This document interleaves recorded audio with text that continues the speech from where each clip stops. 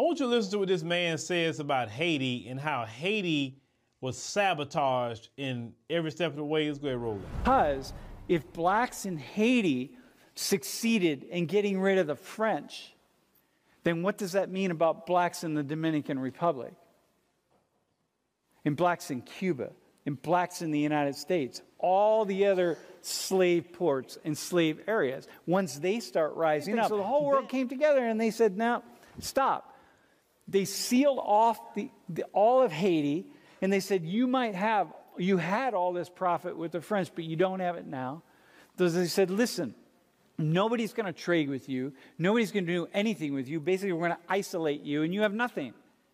And you're an island in the middle of nowhere, and you have nothing, right? And I can give you land, but if you can't use that land to grow something and sell something, then the land has no value whatsoever if you can't sell it. And so we said, the French and the world community said, okay, well, we will take our thumb, our foot off of your neck, so to speak, which is where we're holding it, to all you former slaves, if you pay French $160 million in reparation. And so Haiti then went from the single most profitable body of land in the world, to very quickly, within just a few years, one of the poorest lands in the world. As the rest of the world just said, no.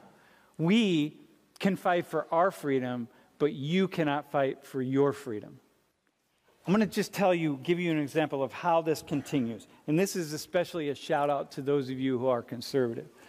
So in the early 1980s, Haiti was producing plenty of rice. Lots of rice. It's amazing land for producing rice. It's still a poor country, but producing rice, selling rice to Haitians. It's inexpensive enough. It fits well. They can afford it. They got it. It's good rice, actually, right? In the early 1980s, the rice farmers came together and started to say here in the United States, like, hey, we need, meaning like big agribusiness, hey, we need to sell our rice in other places because we can't make a living here. And so the United States started subsidizing the rice farmers, which are mostly big corporations here in the United States, and took Haiti to the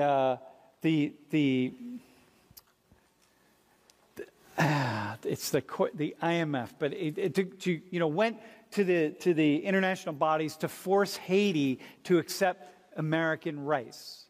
And Haiti said, we're not going to accept American rice. So we here start giving our rice farmers subsidies in the U.S., okay? Meaning we take taxpayer dollars and we give it to rice farmers. And we give it to rice farmers because rice farmers can't produce rice inexpensively enough to sell around the world. And in Haiti said, look, we're not going to accept your rice because you subsidize it with the American government tax dollars. And therefore, the price of rice is artificially low. And then it's lower than our Haitian rice. And that's a problem for us. And so back when I did this research, I did this for the first time, it was about 5 years ago. This is how much we subsidize our rice farmers, $430 million, meaning people that can't figure out how to grow rice inexpensively. And so we subsidized it by American taxpayers. And then what we did in the same year that we gave our rice farmers this much money, that's how much money we gave to Haiti in foreign aid.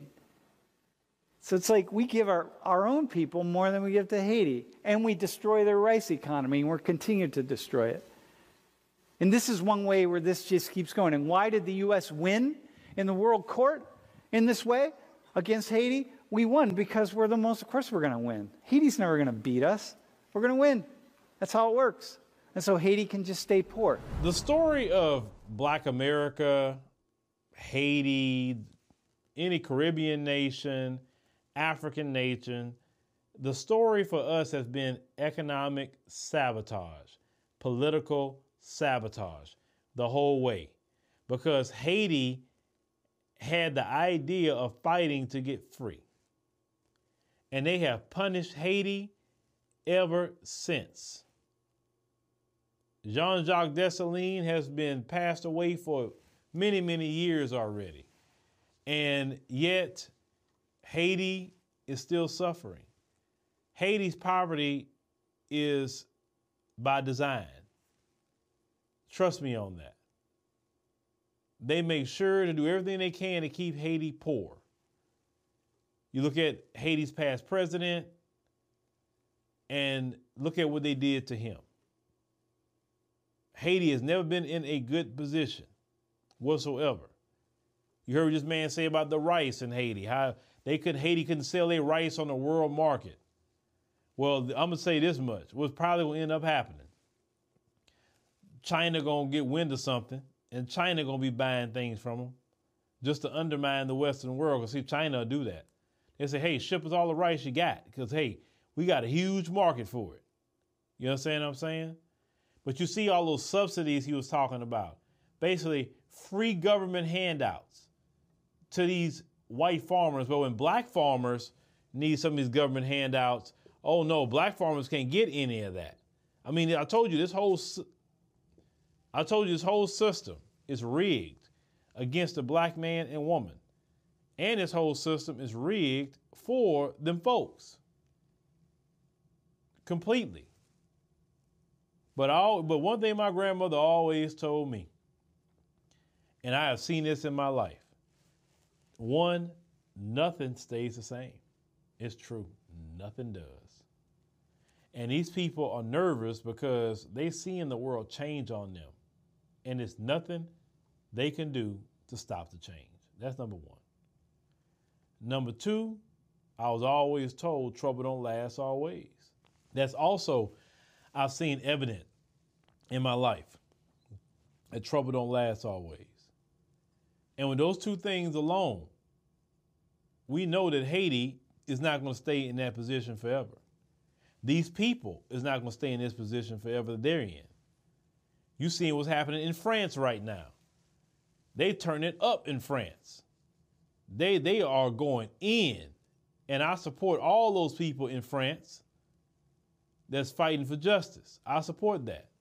Because France is still a colonial thief. I can't see how those African nations even allow France to take their money from them. Like, look, all y'all need to get together and say, no, we're not giving you a dime. You're banned from our country. All you banned. We don't even want you here.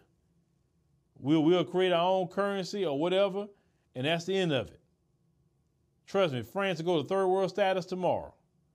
The only reason they're in the position they're in is because of those African nations. That's why I say to my brothers and sisters in the African continent, it's better to live free than to live like a slave.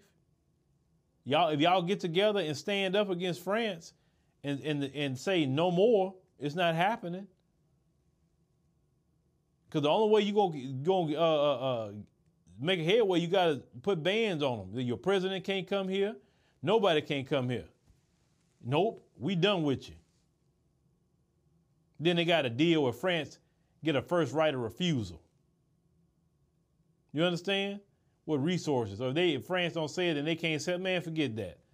They got plenty of other countries that are glad to take them resources. Yeah, if you're trying to sell them to the Western world, sure.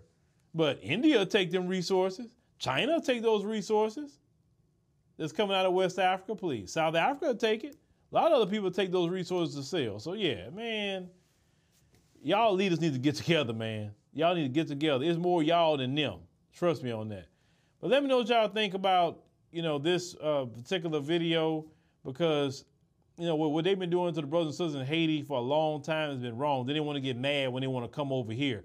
You put their country in dire straits. Why not they don't want to come over here? Why not? If you left their country alone, they wouldn't be coming over here, and you know it.